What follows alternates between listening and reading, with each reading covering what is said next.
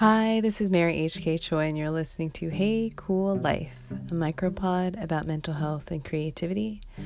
It is March 6, 2019, and this is episode 56. So yesterday's experiment about not doing things was pretty good. There's been a lot.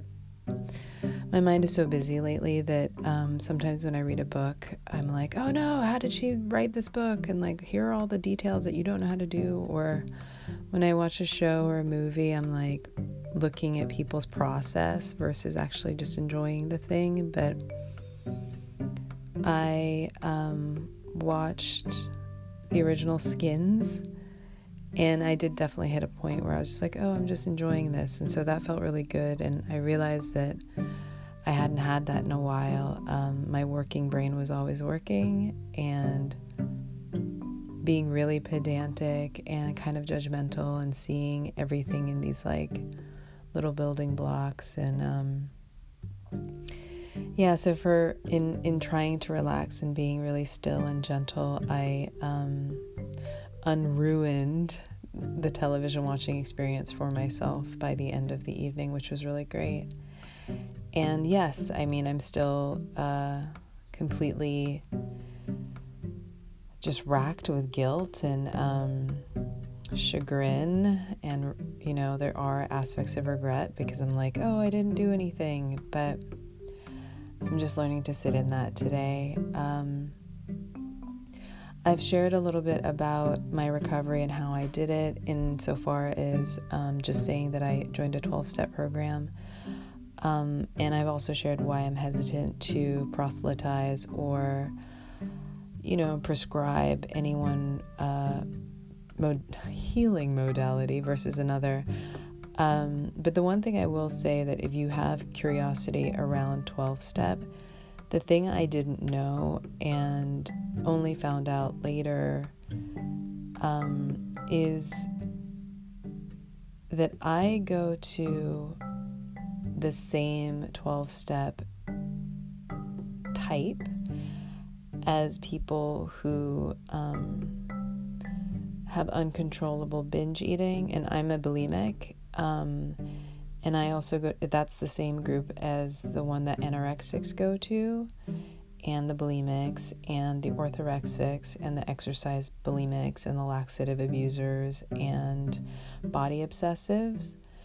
And so that's one type of, there's Alcoholics Anonymous, A, that's kind of the most famous one, and this one is another type.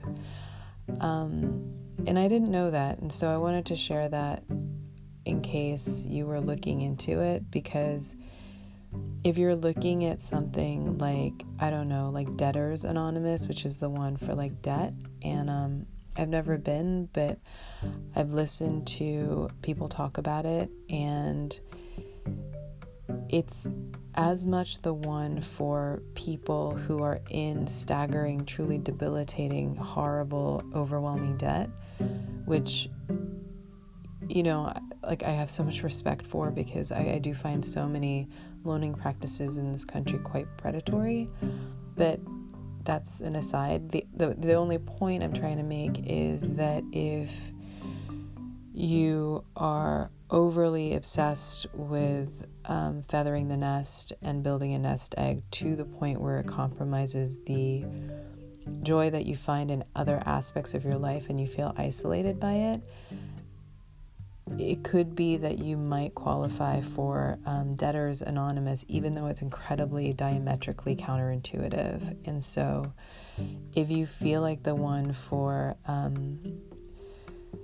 people who eat too much cannot apply to you because you eat nothing, that's actually in the same grouping a lot of the time, at least I've found, because it just speaks to a hiccup or just a wiring about the importance of certain things in your life versus enjoying life and being present for your friends and family and having meaningful relationships. So yeah, that's something I didn't know, and I just wanted to share, and I felt like that was okay, even within the confines of me not prescribing anything or saying that anything's like a magic pill or anything. And in the same way as someone who qualifies for like the sex love Addicts Anonymous, like someone who maybe hasn't had a meaningful relationship with another human being that they're attracted to in like a really, really long time, or anyone who hasn't had any sex for a really, really long time, that could be the same qualification. So that's what I wanted to talk about regarding that. I don't know why I felt compelled to talk about that, but it always kind of surprised me, so I thought I would. Yeah, and actually maybe part of that is just this ongoing thing that I have regarding the expectation around recovery, where I'm finding myself really conflating recovery with morality, and like really feeling a lot of the burden of like right and wrong.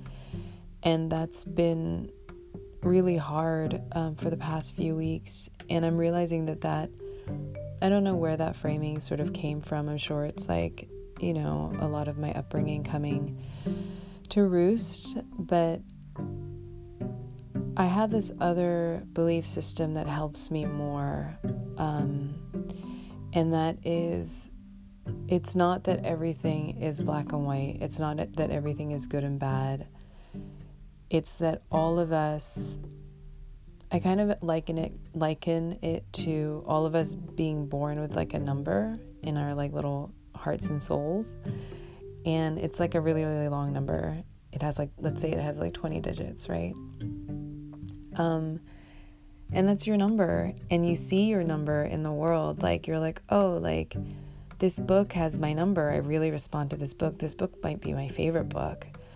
And, you know, you'll notice that other people don't like that book so much. And you're like, and instead of being like, oh, it's like because I have shitty taste or whatever, it's more just kind of like, oh, like this person doesn't have my number.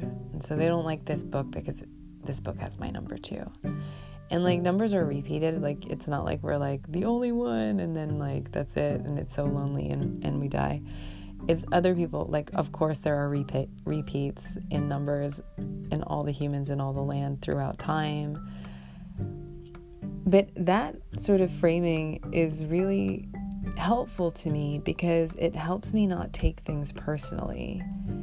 And also, like, it helps me not dig too much as to, like, pathologize certain things as to why I have that number. It's like, my number is a bulimic.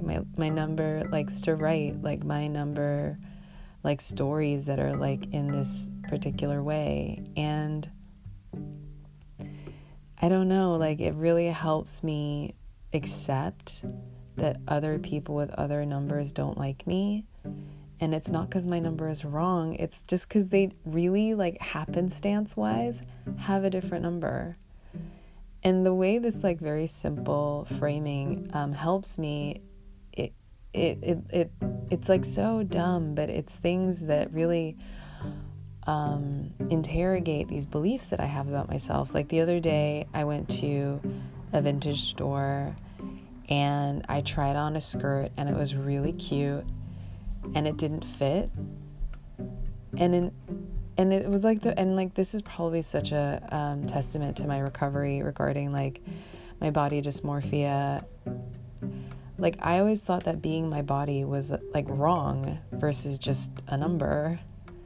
And so when the skirt didn't fit me, I was like, thank you, skirt, you're just a different number. And it's not like a number like in size. Like the other thing too is that because it was vintage, there was no size attributed to it. And like also like vintage sizes is like the shrug emoji because like things were just so different over time. And as vanity sizing became much more of a thing, as we all got caught up in this like numbers and like quantitative, finite, whatever game, you know, it just evolved so much. And I was really able to put that skirt down and be like, oh, it's not me. It's like, it's truly us. And that's fine. And yeah, like I talk to myself like a kid, especially when I'm tired all the time, but I don't know, it was so great. And it's something that I'm really trying to apply to my output. Like, you say things like this all the time, like, you're not going to please everybody, or like, not everyone's going to like you, and da da da.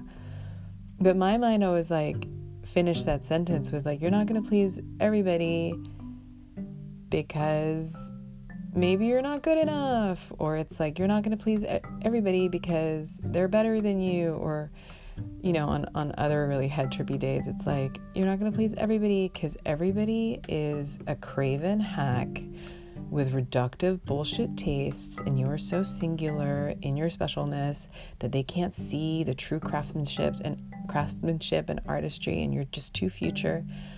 And that's cool too, except that makes me feel hella lonely, and that really doesn't help my output that much either. It kind of clogs me up, because then I start tripping out on like, well then shit, who is this for? What is this? What's the point? Like da da da da. So this might sound completely insane, but I really choose to believe only that which serves me, because time is finite. I'm going to die. So until then, I really choose to be happy, even if someone else with a different number would point and be like, that's delusional, because that's okay. Yeah, and that's what I'm really trying to remember about my book that's coming down the pike. I'm trying to remember that like that number is already established. Like I know that, like it's my second book, and so I feel like I figured out more of my own numbers, because that's the thing, you're born not knowing your number. I figured out enough of those numbers, and it aligns with enough of them where I'm like, this is the best I could do in accordance to my number. And I really believe that when you're working in accordance to your number, it's like, it, like your intuition locks, and it's like that like chill and thrill of like that, people call it like flow state or zone or whatever, but for me, I'm just like, whoa, like you found your number in something that you're making. And as someone who doesn't get to know their numbers all the time, like, or forgets it, that just, it's thrilling. And so I know that I made my book in accordance to as many numbers available to me as would be at this stage of my life and this stage of my growth. And it's not going to be everybody's number, and so that's okay. Like, it's helping me let it go as already getting to exist, and not take it personally if other people don't like it, because that's the thing it was always going to be. And certainly now that it's like actually done, and like there's no more room for changes anymore. And that's where I'm at today. I think that some of the positivity has everything to do with me taking it easy yesterday. But I hope this feeling stays, or else I hope me knowing this stays. And I hope that tomorrow, if I should forget, that I will work and fight to remember it by the end of the day. And if I just keep doing that, then September will be here, and hopefully I can apply that with like a stronger muscle, and make peace with that and actually be happy about it. So yeah, please be gentle with yourself. Please find hope, but also serenity and total surrender that you just have the number that you have. And if it feels bad, and if you find yourself like, placing a value judgment or a morality around your number, then maybe you're doing things that fight your number. Obviously a large asterisk if, there's something about your number that's like not right, yeah, maybe it's like acceptance around what you think your number should be versus what it actually is. And yeah, like, I don't feel like getting into an argument about like, well, actually, what if your number is an axe murderer, because I'm not talking about those people. But yeah, I hope you find utility in any aspect of this, and thank you as always for listening.